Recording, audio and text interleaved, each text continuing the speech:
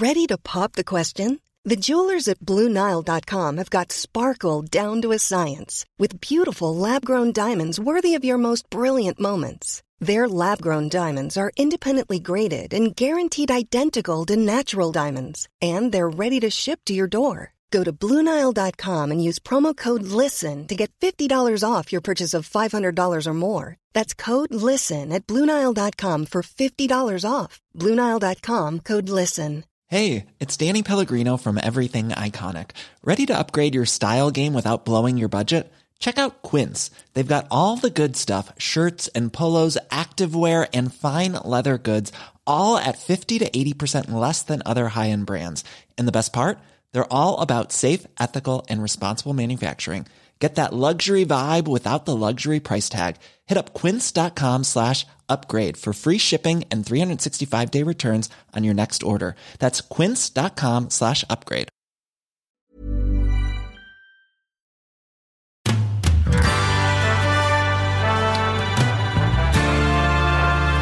Nummer 27.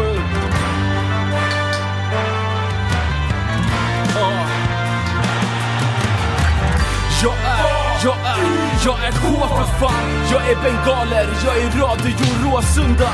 Jag är Sveriges vackraste emblem. Jag är Kenny Baby Spark mellan en djurgårdares ben. Jag är Bojan Djordjic attityd. Jag är en bira i... Det är lördag den 22 december.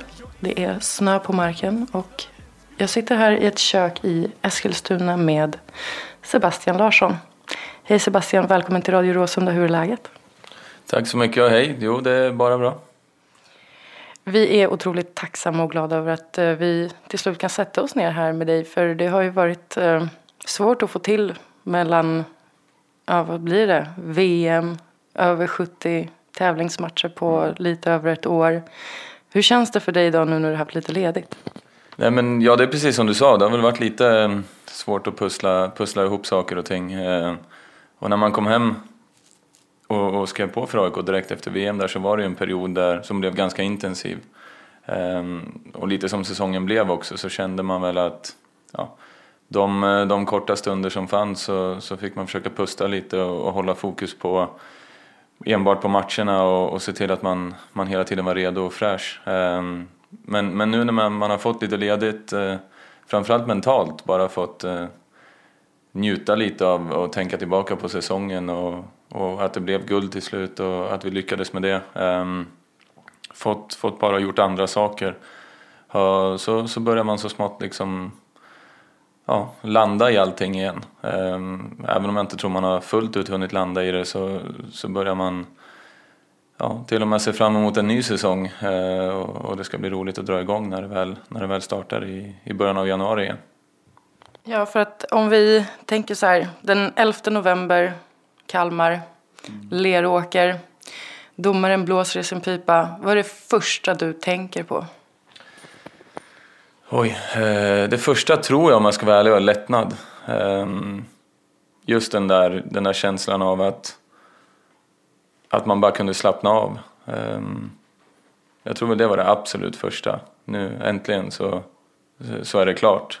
Det hade ju varit såklart, som alla vet, vi hade en ganska bra ledning där på slutet och Norrköping vann sina matcher, vi kryssade en del och de tog sig ändå närmare, och även om vi hela tiden hade allt i egna händer så är det klart att när det blir en avgörande sista match så finns ju nerven där. Och med det stödet, och om vi tar omgången innan mot Sundsvall hemma, som jag tror precis alla spelare, ledare, fans hade drömt och hoppats på att vi skulle få avgöra hemma på Friends inför drygt 50 000, och när det inte blev så det är klart att det blev några dagar där som liksom, det blev lite punka på allting och en tomhet. Och när vi då sen grejade helgen efter så var det en otrolig glädje, men det absolut första var nog lättnad, det måste jag säga. Och utöver lättnaden och sådär, det var ju inte helt över för din del. Alla började fira, men du och Kristoffer skulle ju på landslagsträning, eller vad var det för något? Ja, exakt. Det var ju dagen efter var det samling på måndagen med landslag i Stockholm. Dock så kan jag erkänna att man tänkte inte speciellt mycket på det där och då, utan söndagen den var till för att bara ha det trevligt och fira guldet. Och morgondagen fanns inte just där och då.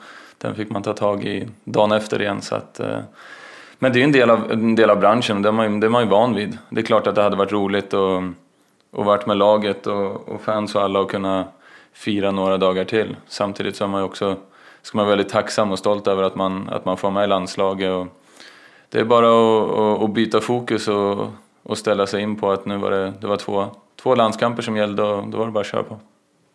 Om vi stannar kvar lite vid Kalmar. Efter 80:e minuten började ju supporterna samlas vid gräset. Har du varit med om något sånt tidigare och var du förberedd på att det skulle bli planstormning? Jag har inte varit med om det tidigare, nej. Men det är klart, man har ju sett att det händer i Sverige. Även när andra klubbar har vunnit under åren så blir det ju ofta en planstormning. Så visst fanns det i baktanken att det kunde bli så. Och som du sa, när man såg att fansen började samlas, och det var väl lika många fans runt nere på gräset som det var kvar på läktarna, tror jag. Det var ju liksom en väldigt, speciellt när man tänker tillbaka på det nu, är det ju en otroligt häftig och mäktig upplevelse. Jag har sett några videos när det är filmat från läktaren, tror jag, och slutsignalen går och det bara liksom, gräset bara försvinner. Det blir ett hav av fans som hinner och firar. Och man kommer ju även ihåg när slutsignalen gick. Jag kommer inte ihåg, jag kramade om någon av spelarna, jag kommer inte ihåg vem jag stod vid. Och sen bara var det liksom, var man täckt med folk runt omkring en. Så det är något man kommer bära med sig länge och ett otroligt häftigt ögonblick. Ja, och så det var ju 2 landskamper där efter Kalmar. Och en fråga som jag vet att den har blivit väldigt debatterad på Twitter är du medveten om hur många tävlingsmatcher du har spelat sedan augusti förra året? Jag var inte 100, men jag tror det är någon som berättade mellan 70 och 75, tror jag. 75, ja. Det var någon som berättade. Visst var jag medveten om att det var ganska många, men ja, det var väl bra att man kom upp i så pass många. Då kunde man ta lite välförtjänt ledighet, antar jag. Ja, jag visste inte att det var exakt 75. Och efter då, den här typen av intensivt spelande och matchande, hur mår kroppen på Sebastian Larsson efter den typen av ansträngning då? Nu tycker jag det börjar kännas ganska bra igen. Men det är klart att på slutet av säsongen där så jag tyckte att jag höll mig ganska länge från att känna mig sliten. Det gick ändå ganska lång tid in mot slutet av säsongen utan att känna mig något speciellt sliten. Men de sista, vad ska man säga, 4, 5, 6 omgångarna så kände man att matcherna tog lite mer och det tog lite längre tid att återhämta sig. Och man började känna lite småkrämpor här och där och framförallt då med Sundsvall där man fick en liten skada som hängde med in över Kalmar och även lite grann in över landskamperna i slutet. Men det man hade då i huvudet, det var ju liksom att det spelade inte så stor roll. Jag tror man hade tänkt annorlunda om det var mitt i säsongen. Då hade man kanske varit lite mer försiktig med att fortsätta spela, för man vill inte riskera att dra på sig en skada som gör att man missar 5, 6, 7 matcher. Men jag kommer ihåg vi diskuterade och jag personligen sa liksom att det är ingenting att spara på. Skulle det hända någonting nu så är det ändå mer eller mindre slut, så det spelar inte så stor roll. Och mentalt tror jag det gör det lättare att bara köra på och man funderar inte så mycket. Och i samband med det så måste jag även ställa frågan, för att du har ju tillbringat nästan hela din professionella karriär i England, vilket vi kommer återkomma till. Men det som är intressant just i det här ämnet är ju att i England spelar man ju inte på konstgräs, vilket förekommer alldeles för ofta i Sverige. Och hur känns det för dig att spela på konstgräs, speciellt med tanke på att risken för skador blir ju större när man spelar på konstgräs när man inte är van vid det? Ja, jag kommer ihåg min första match på konstgräs och nej, det är ingen favorit, det kan jag väl helt ärligt säga, för jag tycker att det blir en väldigt annorlunda fotboll. Folk hade ju berättat och sagt att både anfallsspel och försvarsspel blir annorlunda, men det var nog en större skillnad än som jag upplevde när jag väl prövade det än vad jag trodde att det skulle vara. Och framförallt personligen blir det en frustration i det defensiva spelet. Att man liksom, ja, det är så svårt att komma in i närkamper och få kontakt och försöka spela fysiskt om man jämför med gräs. Men jag kommer ihåg första matchen på konstgräs, dagen efter var jag betydligt mer sliten än vad jag normalt sett hade varit. Sen tror jag att kroppen vande sig väl lite grann, man fick försöka anpassa sig lite, och jag tror att det har hjälpt personligen också att vi inte tränar på konstgräs. Att det inte blir det blev liksom inget jättehattande, men om vi skulle ha tränat på konstgräs inför varje match också, då hade det nog tagit ännu mer på kroppen. Men ja, det finns ju där, så att det är bara att gilla läget även om jag inte föredrar konstgräs. Jag är blåa linjen, jag är pendeltåg. Jag är en chip mot Barcelona från Nesh i mål. Jag är Viktor Lundbergs högerfot, Björn Westrums övertro. Jag är hybris. Så om vi backar bandet lite. Det blev ju officiellt att du skulle komma till AIK innan VM, om jag minns rätt. Och så åkte du till Ryssland, spelade VM, kom till AIK efteråt. Hur såg det ut när AIK kontaktade dig? Kan du ta oss igenom hela den processen? Ja, absolut. Jag kommer inte ihåg exakt när första kontakten togs, men för mig personligen så handlade det om ett beslut för mig och min familj att vi ville titta hemåt. Att vi kände att det började bli dags att titta på Sverige igen. Och jag kände någonstans, hade börjat sista året i England, känna att jag ville hem och jag ville spela fotboll i Allsvenskan hemma och prova på det. Och då, samtidigt ville man inte göra det för sent. Man kommer hem och hankar sig igenom en säsong och i väntan på att lägga ner ungefär. Utan jag ville känna att jag hade energin och hungern att kunna bidra och vilja uppnå någonting. Och när vi väl, jag och min familj hade tagit det beslutet, så började man ju kika och höra sig för. Och egentligen när första kontakten tog så bestämde väl vi att vi skulle ses vid tillfälle. Och jag träffade Björn första gången i samband med en landslagssamling i mars. Och egentligen efter det så blev det ganska naturligt. Jag kommer ihåg att jag sa till min agent efter det mötet att kör på AIK, de är nummer 1. Det är det jag vill försöka få till. Och sen när man kände då att det fanns ett ömsesidigt intresse från klubben också, så var det ganska enkelt, om jag ska vara ärlig. Ganska rätt på. Så jag tror väl någonstans från det tillfället så kände jag väl själv att det var ganska stora möjligheter att det skulle bli så. Sen ska ju såklart allt bli klart också, men i mitt huvud så var det ganska tydligt vad som gällde då. Hade du något intresse från andra allsvenska klubbar? Ja, det fanns. Visst gjorde det. Men återigen, som jag sa, det blev liksom aldrig det gick aldrig långt överhuvudtaget med någon annan klubb, utan det var väl intressen som anmäldes men som jag sa, så när jag kände så pass tydligt vart jag ville och att det då fanns ett intresse från klubben också, då var det ingen idé att gå vidare med någon annan, utan då körde vi fullt ut på AIK och var nöjda när vi kom i mål.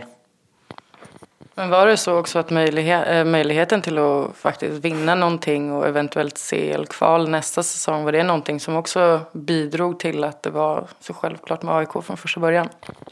Ja, men visst var det så. Det var en helhet för mig. Var AIK som klubb, ambitionen klubben hade väldigt tydligt. Jag kommer återigen när jag pratade med Björn var väldigt tydligt vad klubben ville och vad man ville försöka åstadkomma.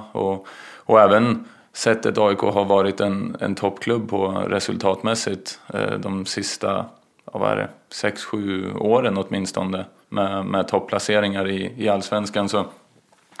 Så för mig visar man som förening att man vet vad som krävs och vet vad som gäller, och sen gäller det att ta nästa steg, eller det gällde att ta nästa steg och att försöka hamna överst, vilket ju var jättetydligt vad klubben satsade på, vad klubben ville, så det var en stark bidragande faktor. Sen kände man när man skulle flytta hem också, det är klart draget som är kring AIK med publiken, med fansen, med man vet vad det betyder. Det var något som lockade väldigt mycket också. Det är lika bra att gå till den största föreningen man ändå skulle hem.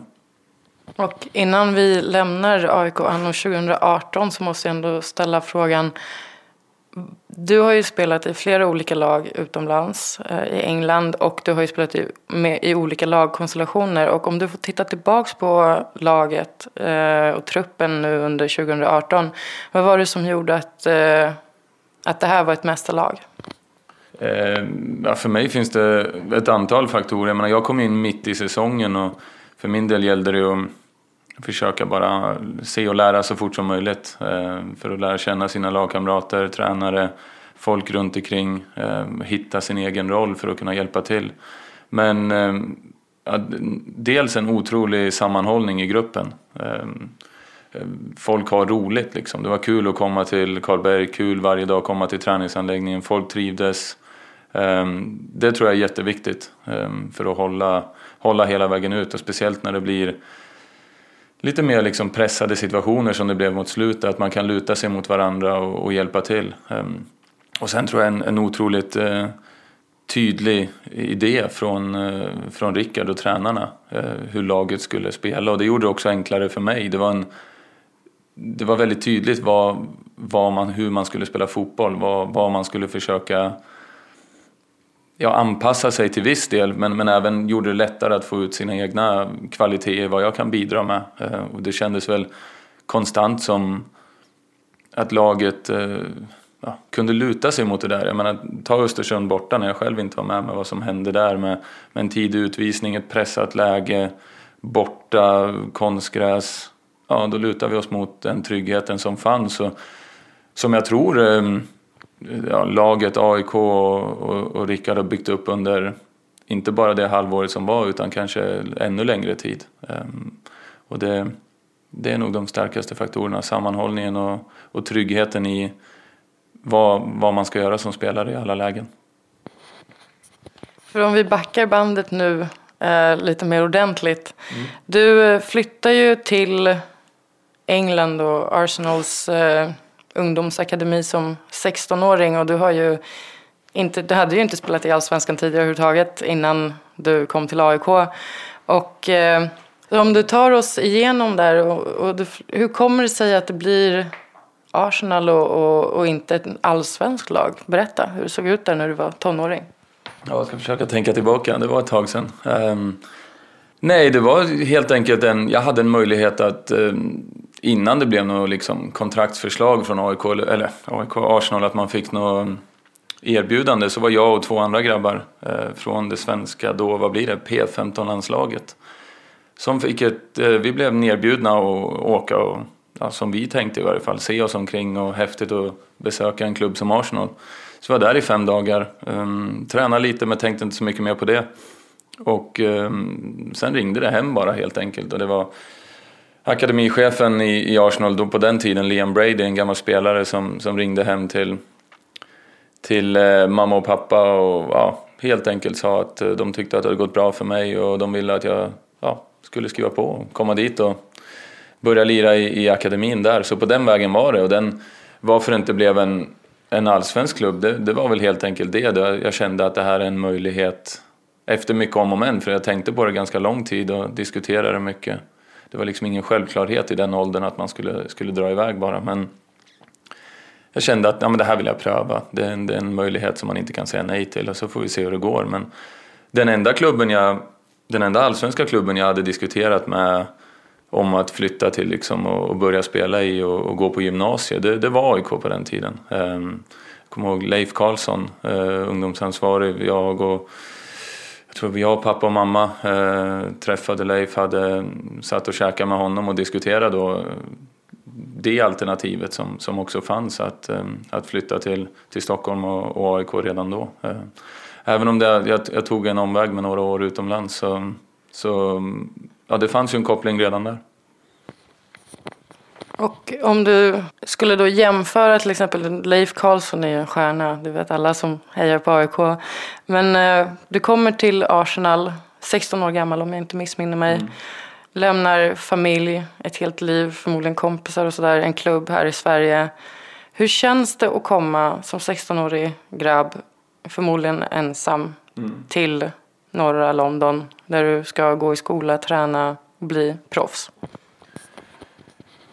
Ja, svårt att sätta ord på det, men jag kan väl säga att man kände sig ganska liten när man väl stod där, när det väl var dags att knacka på det här huset man skulle bo i, den här värdfamiljen, och man trodde som 16-åring där, nyss fyllda 16, att nej, men jag är stor och stark och mogen och tar mig an världen liksom. Och det, i viss mån så gjorde man ju det, men samtidigt så var det åtminstone ett halvår där som var tufft.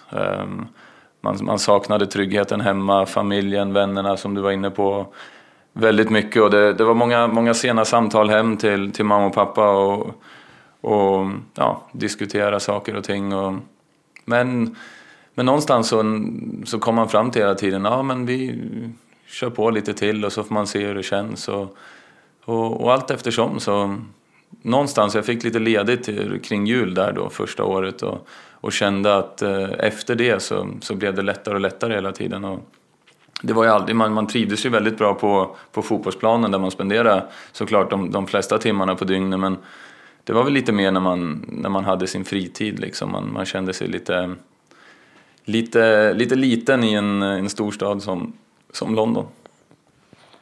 Och hur såg en typisk dag ut för en 16-17-årig akademispelare? Jag vet ju hur det ser ut på Karlberg nu, att ni kommer dit, äter frukost och det är special till lagad mat, det är träning på förmiddagen och träning på eftermiddagen och så vidare. Hur såg det ut på Arsenal på den tiden? Ja, alltså i det stora hela så är det ganska likt. Jag kommer ihåg att det ska man också säga att Arsenal som klubb gjorde det fantastiskt bra och underlättade väldigt mycket. Vi var ju omhändertagna på ett väldigt bra sätt. Man tog sig till en tunnelbanestation i norra London på morgonen. Jag tror man var där vid 8-tiden. Då kom de med minibussar och hämtade upp oss. Tog oss till träningsanläggningen till 8:30 där det var frukost. Sen hade man ju alltid uppdelat. Man hade vissa sysslor om man ska säga man skulle fixa med. Det var material som skulle, ena veckan kanske du hade ansvar för att bollarna var pumpade, och vissa skulle bära ut material. Då fick man gå och samla ihop det och se till att man skötte det på ett bra sätt till allt från A-laget ner till vi som var i U16 då, så att materialet var redo och färdigt, och det var något jag tyckte var väldigt bra. Det hade inte en klubb som Arsenal behövt såklart. De hade ju kunnat anställt någon som fixade det. Men det var en del i att börja liksom. Ja, men nu är du på anläggningen, du är U16-laget, och då får man liksom börja ta ansvar. Lite med det här, för att någonstans klättra på den där stegen och förhoppningsvis till slut hamna i ett skede där annat folk, förstår mig rätt, gör det åt dig. För då har du tagit dig uppåt, och jag tycker det var bra. Det finns mindre av det idag, men just den delen tror jag var nyttig och få klättra på den där stegen helt enkelt. Så det var så det såg ut. Sen var det träning. Kommer inte ihåg exakt tid, men man tränade väl där mellan 10 och 12 kanske. Återigen, sen hade man lite ansvar för att då skulle materialet in och se till att det hängde och stod där det skulle vara, redo för allt som oftast ett eftermiddagspass också. Kunde vara antingen inne i gymmet eller ute på plan igen. Och så var väl en vanlig fotbollsdag. Sen hade vi, nu ska vi se så jag tänker efter, måndags eftermiddagar var skola. Då tränade man på förmiddagen och sen var det skola på eftermiddagen. Oftast på träningsanläggningen. Där de hade helt enkelt skolrum eller vad man ska kalla det. Där vi studerade halva den dagen. Så man var väl klar där vid 5-tiden skulle jag tippa på. Och då var det bara hem igen, och sen hade vi hela onsdagen, det var enda dagen utan fotboll. Då var det bara skola. Så man hade 1,5 dag i veckan som under 2 års tid, då hade man inget val ändå. Då var man tvungen att göra de utbildningarna som var. Även om de kanske inte var jätteavancerade så fick man något i varje fall. Och du är i Arsenals ungdomsakademi ungefär 3 år och blir sen förflyttad till A-laget, seniorerna. Hur kändes det att göra debut i Premier League? Ja, men det är klart att det är ett sånt där ögonblick man kan tänka, eller kanske kommer tänka tillbaka på när den dag man själv inte spelar längre. Men ett väldigt stolt ögonblick såklart. Det var ändå Man flyttade ju till England med den drömmen att få spela i Premier League. Det var ju också den ligan jag hade följt som mest hemma som ung grabb och tyckte att det var en häftig liga. Så när man väl fick göra debut i just Premier League, det är klart att det var häftigt. Jag fick göra min debut som vänsterback i halvtid mot West Ham hemma. Bytte med Sol Campbell faktiskt. Så att, under lite konstiga omständigheter, så att det var nog bra på sitt sätt. Man hann inte tänka så mycket, utan helt plötsligt så skulle man bara in och lira i Premier League. Och, ja, det var coolt. Och när vi ändå har det uppe på tapeten, för du spelar ju som mittfältare numera, men du har även spelat som back. Vad är du skolad som och vilken position föredrar du? Ja,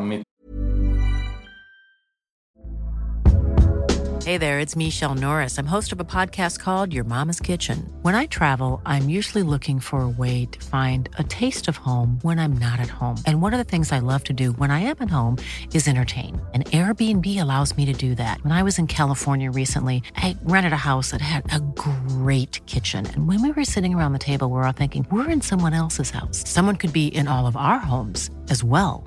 If you have a home, but you're not always at home, you have an Airbnb. Your home might be worth more than you think. Find out how much at airbnb.com/host. Mother's Day is around the corner. Find the perfect gift for the mom in your life with a stunning piece of jewelry from Blue Nile. From timeless pearls to dazzling gemstones, Blue Nile has something she'll adore. Need it fast? Most items can ship overnight. Plus, enjoy guaranteed free shipping and returns. Don't miss our special Mother's Day deals. Save big on the season's most beautiful trends. For a limited time, get up to 50% off by going to BlueNile.com. That's BlueNile.com. There's never been a faster or easier way to start your weight loss journey than with PlushCare. PlushCare accepts most insurance plans and gives you online access to board-certified physicians who can prescribe FDA-approved weight loss medications like Wegovy and Zepbound for those who qualify. Take charge of your health and speak with a board-certified physician about a weight loss plan that's right for you. Get started today at plushcare.com/weightloss. That's plushcare.com/weightloss. plushcare.com/weightloss. Utan tvekan. Det är väl en debatt som främst kanske, eller debatt, men en fråga som har kommit upp i tidigare år i landslaget i varje fall. Folk tyckte väl, man fick ofta frågan av media att borde inte du lira högerback och den frågan hela tiden. Men det har aldrig varit jätteaktuellt. Jag har aldrig någonsin blivit skolad som back på något sätt, utan det är väl att man har hjälpt till där någon gång när det har behövts på grund av skador eller avstängningar eller vad det nu kan vara, och det har jag inga problem med. Men jag har aldrig liksom blivit skolad eller tränat som back, så det är lite annat att tänka på. Jag tror man hade förstört den där offside-linjen ganska ofta om man hade spelat där permanent. Så du gör din debut i Arsenal, men det blir inte så många matcher eller inhopp och du blir utlånad.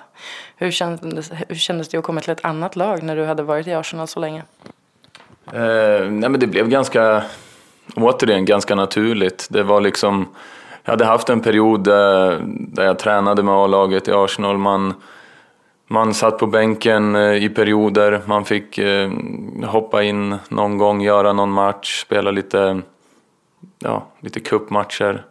Men någonstans så kände ju även jag där att det är klart att jag inte är den som var jättenära att ta en tröja på det sättet. Och jag kommer ihåg att Wenger sa till mig, det var under jag hade kommit tillbaka för en försäsong då, 2006 på sommaren.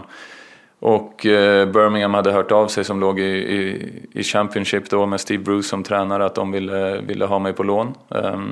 Och Wenger personligen sa att jag tycker att det är rätt steg för dig att ta och det är en bra möjlighet för dig. Och då åkte jag upp och träffade Steve Bruce i Birmingham och gillade vad han sa.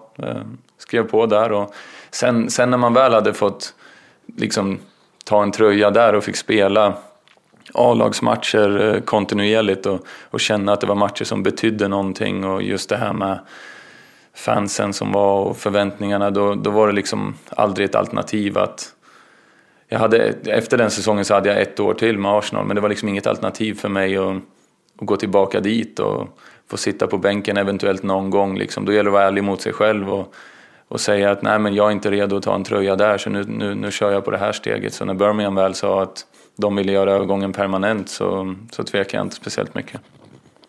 Och utöver det så har du ju spelat i landslaget i Sverige sen, vad blir det, pojkar 15? Ja, exakt. Och kan du berätta hur det känns att vara A-lagsspelare? För nu har du gjort över 100 matcher i A-laget, seniorlaget. Hur skiljer det sig med tanke på att ni är spelare från olika ligor och spelar på olika sätt? Kanske inte känner varandra jättebra. Berätta jättegärna.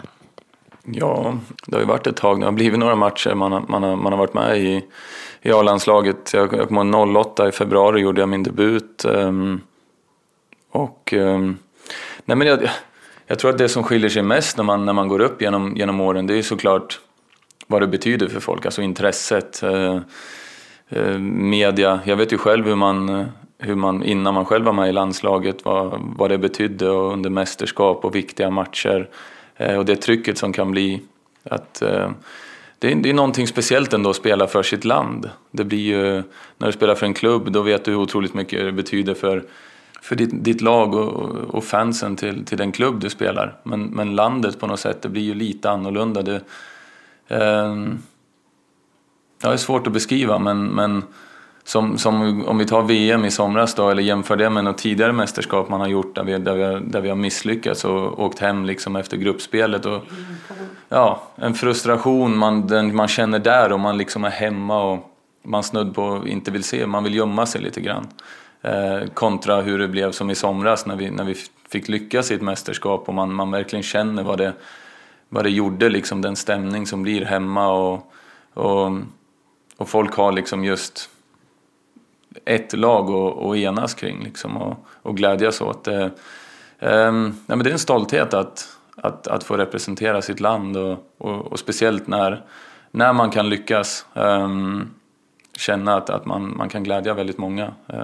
Samtidigt som man får vara redo liksom att ta den andra sidan av det också när man misslyckas. Och, kring ett landslag, det är klart att så ska det vara. Det finns mycket åsikter och folk tycker och tänker. Och har man varit i landslaget så länge som jag så är det liksom det är en våg man är på. Man får vara redo att ta kritik och ta skiten när man förmodligen förtjänar den också. För om man vill vara med när det är positivt också. Så det är klart, det finns ju många likheter med klubben, men ja, du ser, jag har lite svårt att beskriva exakt vad det är, men det är häftigt att representera sitt land i varje fall.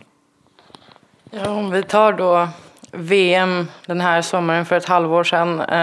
Jag är den första som erkänner att jag blev väldigt positivt överraskad, för att jag minns EM 2012 och EM 2016 alldeles för väl.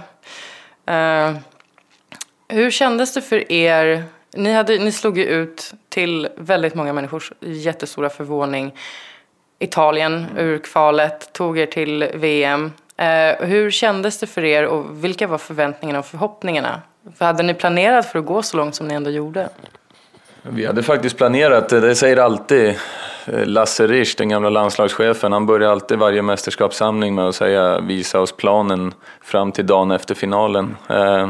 Så det gjorde han den här gången också, även om vi inte nådde hela vägen dit. Men förväntningarna från oss själva, jag tror först och främst just Italien, playoff, att vi fick gå till VM på det sättet betyder otroligt mycket.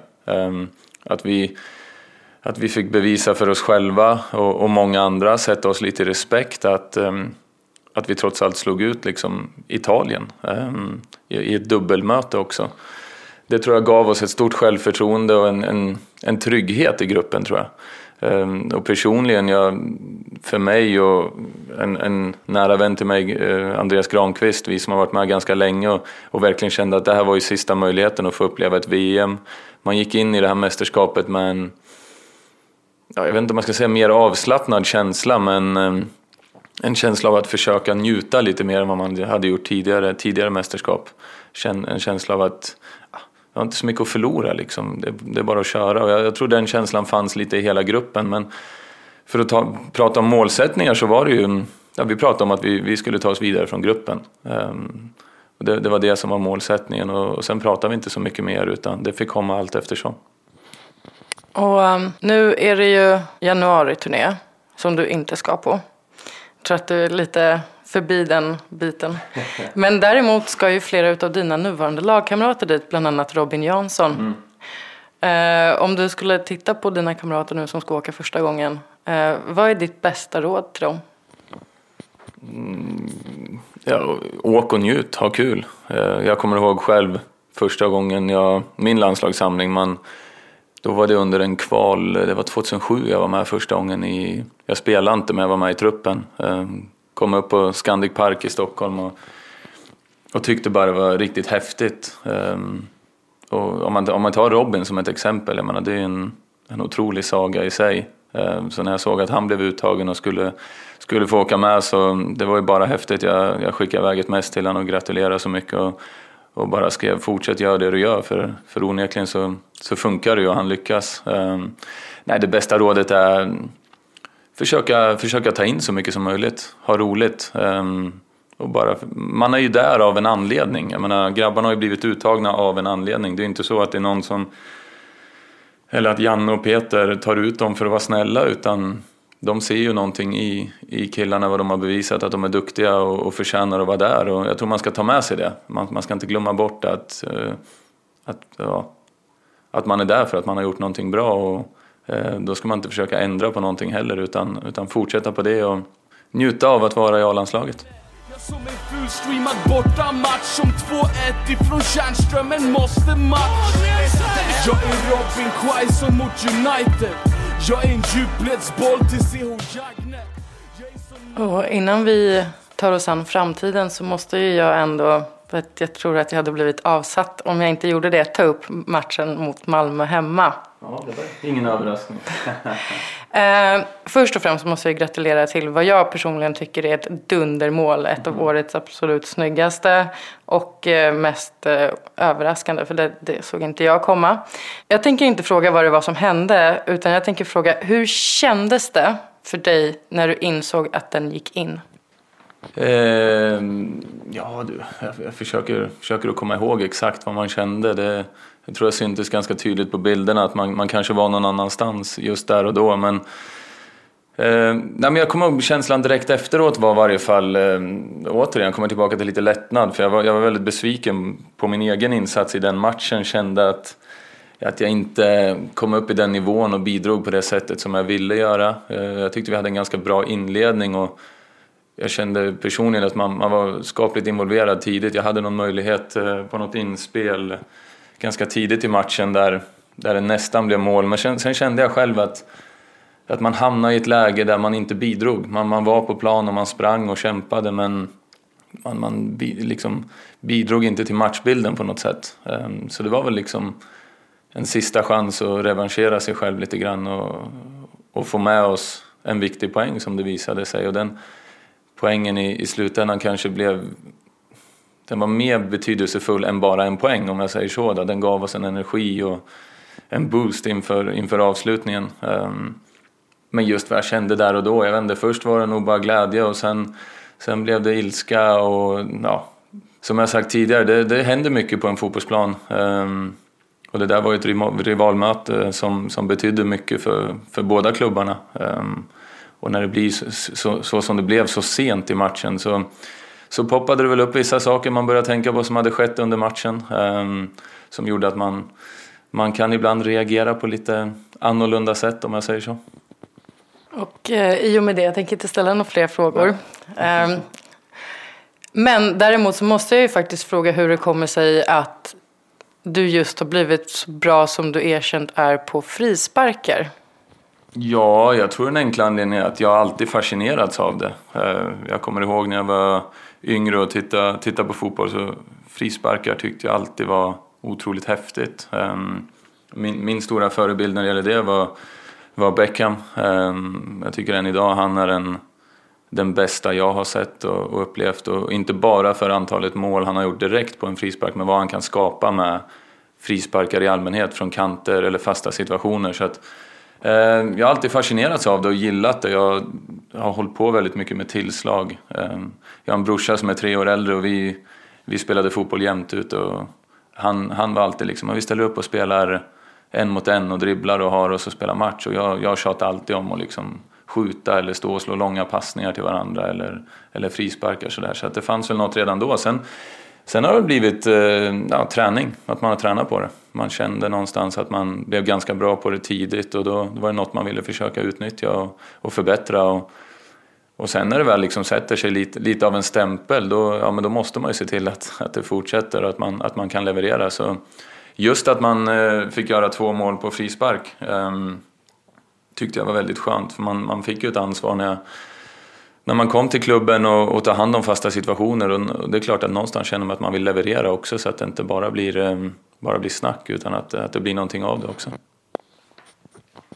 Och nu är det ju snart jul och ni har fortfarande lite ledighet. Försäsongen inleds med allmänna premiärträningen den 10 klockan 17.00 10 januari förstås. Har du fått berättat för dig hur det brukar se ut på de här träningarna?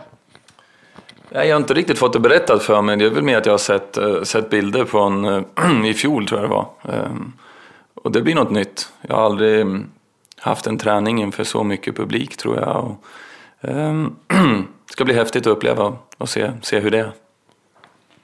Jag var ju den som berättade för Robin Jansson hur det ser ut och visade lite bilder och sånt från i år.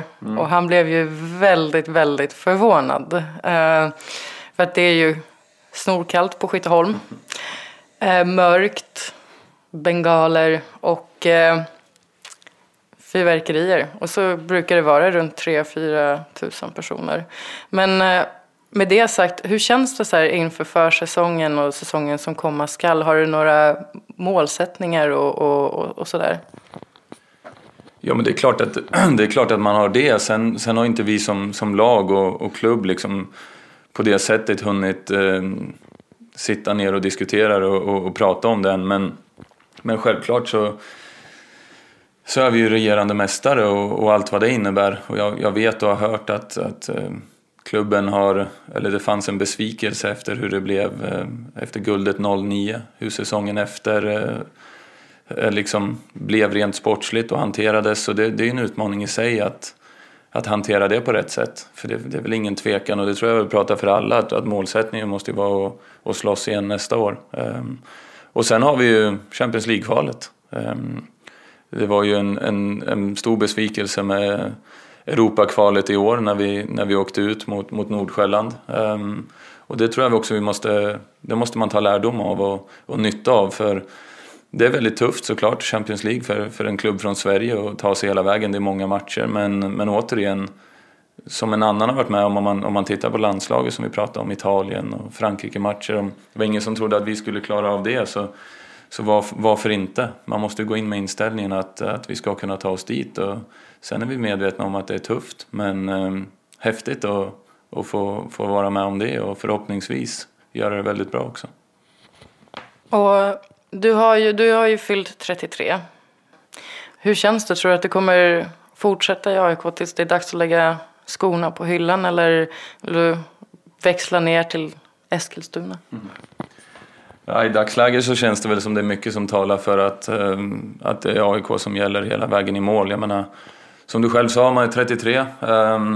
Även om det känns väldigt bra och fysiskt så känns det bra. Jag har egentligen genom hela min karriär haft tur med skador. Jag har inte haft mycket stora skador, och det är klart att det gör det lättare att fortsätta. Och, hungern finns definitivt kvar där, och som jag sa, se fram emot nästa säsong. Och det man fick uppleva under den här halva säsongen också som slutade med ett guld gav ju bara en väldig massa energi inför framtiden också, och vilja uppleva såna där saker igen. Så att i dagsläget så ser väl det mesta ut som, eller talar väl för att AIK är den klubb man kommer spela i, det man har kvar av sin karriär. Och då också hoppas jag att det är ganska många år. Jag funderar inte på slutet än. Men först och främst så inleds ju säsongen med Svenska Cupen. Har du spelat i Svenska Cupen någon gång?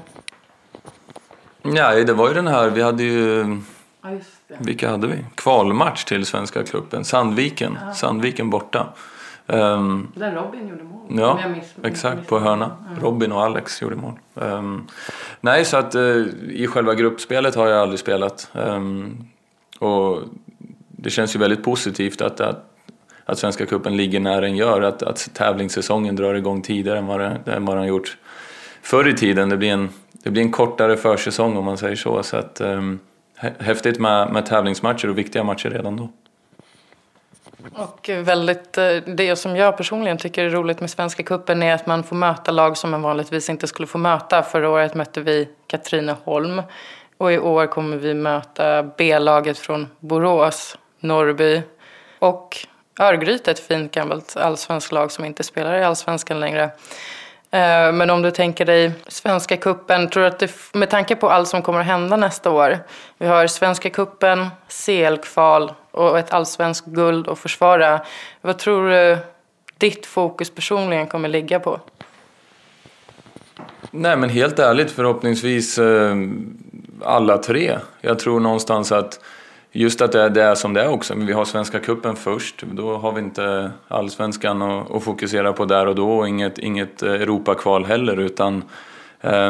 Och jag tror att för mig, med min erfarenhet från England i varje fall, cuperna är väldigt stora i England. Och just det här du var inne på, att du får möta lag som du normalt sett inte möter. Åt båda håll. Både för oss som, jag menar, det är klart att många tycker det är roligt att möta de svenska mästarna och se fram emot det. Men även för oss att möta lag vi inte är vana att möta. Och den utmaningen man ställs inför då. Så jag tycker man ska gå stenhårt och liksom satsa på att göra det så bra som bara möjligt. För det är någonstans så att, ja, en vinnarkultur liksom. Att bygga upp det, att fortsätta vinna. Det tror jag bara hjälper inför framtiden. Underskott från halva plan. Jag är Kennedys dubbelvolt. Jag är Niklas Karlssons punktmarkering. Jag är Martin Mutumbas statuering. Jag älskar mitt lag varenda... Och innan vi börjar runda av så ska vi köra ett segment som jag alltid brukar köra tillsammans med våra spelare. Det är lite random frågor. Vi börjar med den första. Vem skulle du allra helst fastna i en hiss med om du får välja bland dina lagkamrater? Vem skulle jag ta då? Ja, det får bli Robin då. Robin Jansson. Varför? Bra fråga. Jag tycker bara... Ja, men jag blir bara glad när man är nära honom. Liksom. Det är en skön kille. Oerhört snäll, trevlig. Så han skulle nog hjälpa till med vad han kunde där inne. Vem i laget har sämst musiksmak? Sämst musiksmak. Vem styr musiken i omklädningsrummet? Ja, Alex brukar hålla på mycket.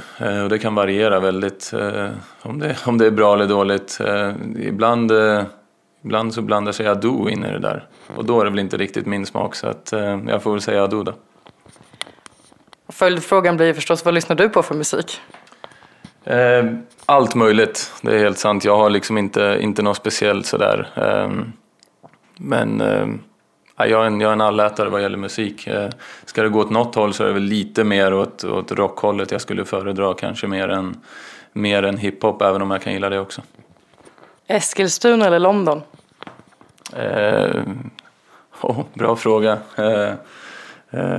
Nej, men jag får ju säga Eskilstuna såklart. Vilket lag i allsvenskan har fulast hemmatröja? Oj.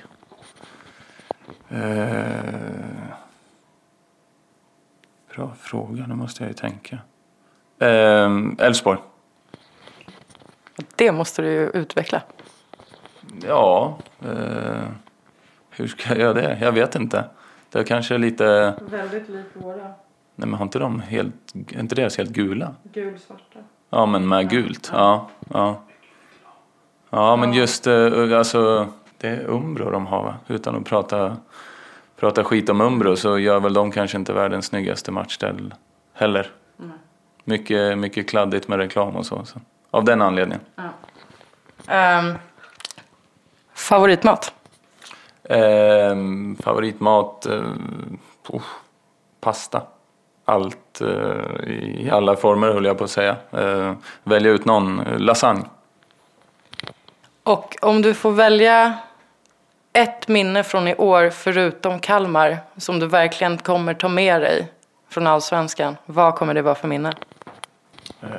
Jag skulle välja ett. Jag skulle vilja säga 2. Ja. Hammarby hemma 1-0 inför 50 000, vilket var mitt första Stockholmsderby också. Otroligt häftigt, och sen det är klart att Malmö, slutskedet av Malmö-matchen också. Och som vi har varit inne på, du har varit inne på, så har ju AIK ett väldigt stort bortafölje, väldigt engagerade supportrar, och väldigt många av dem kommer ju lyssna på det här i form av en julklapp som kommer släppas dagen innan julafton. Om du skulle få önska AIKs supportrar någonting? Önskar dem en otroligt trevlig jul såklart. Att alla njuter och kan tänka tillbaka på säsongen med glädje och slippa sitta och gräma sig över tappade poäng här eller där eller matcher som vi borde ha vunnit, utan sånt kan man glömma nu och bara tänka tillbaka på guldet helt enkelt. Och hoppas att det gör att fansen kan njuta lite extra i jul. Tack så hemskt mycket, Sebastian Larsson, och god jul. Tack, god jul. Jag är Nils-Erik Johansson, kompromisslös. Jag är Ivan Torina mot Moskva. Vila i fred. Jag är Sveriges bästa fotbollslag. Jag är störst i Norden. Jag är allmänna idrottsklubben. Jag är AIK.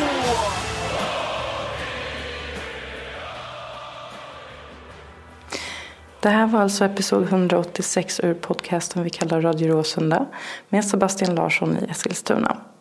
Innan vi avslutar den här episoden så skulle jag vilja tipsa er om insamlingen AIK mot cancer som Ultras Nord håller i till förmån för Cancerfonden. Ni kan swisha ett valfritt bidrag till nummer 90 19 51 4, alltså 9019 514, och märk er betalning med texten besegra 58 59 2. Utöver det så kan ni även gå förbi Norrmalmstorg lördagen den 29 december där UN kommer stå och samla in pengar från klockan 12. Avslutningsvis skulle vi i Radio Råsunda vilja tacka er för det här året där vi kastas mellan sorg och förtvivlan till ren lycka, glädje och eufori som kulminerade förstås den 11 november i Kalmar. Vi i redaktionen, August Spångberg, Martin Wiklin, Rasmus Forsberg, Andreas Jakobsson, Jimmy Rydén, Joakim Fröberg och jag själv, Nathalie Bergström, önskar er en riktigt god jul och ett svartgult gott nytt år. Så hörs vi igen i januari.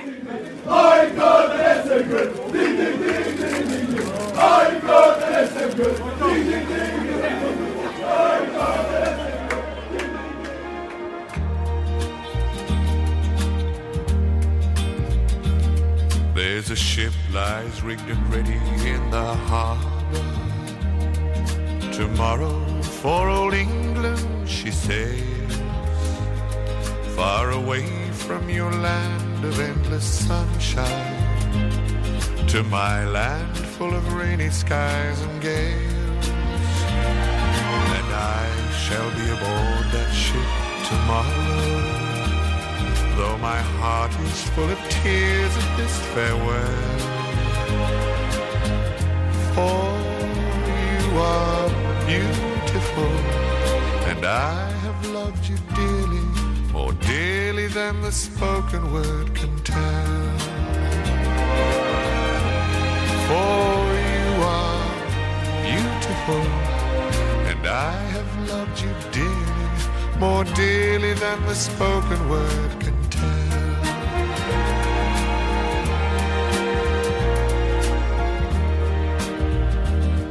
I heard there's a wicked war a-blazing, and the taste of war I know so very well. Even now I see the foreign flag a-raising, their guns on fire as we sail into hell.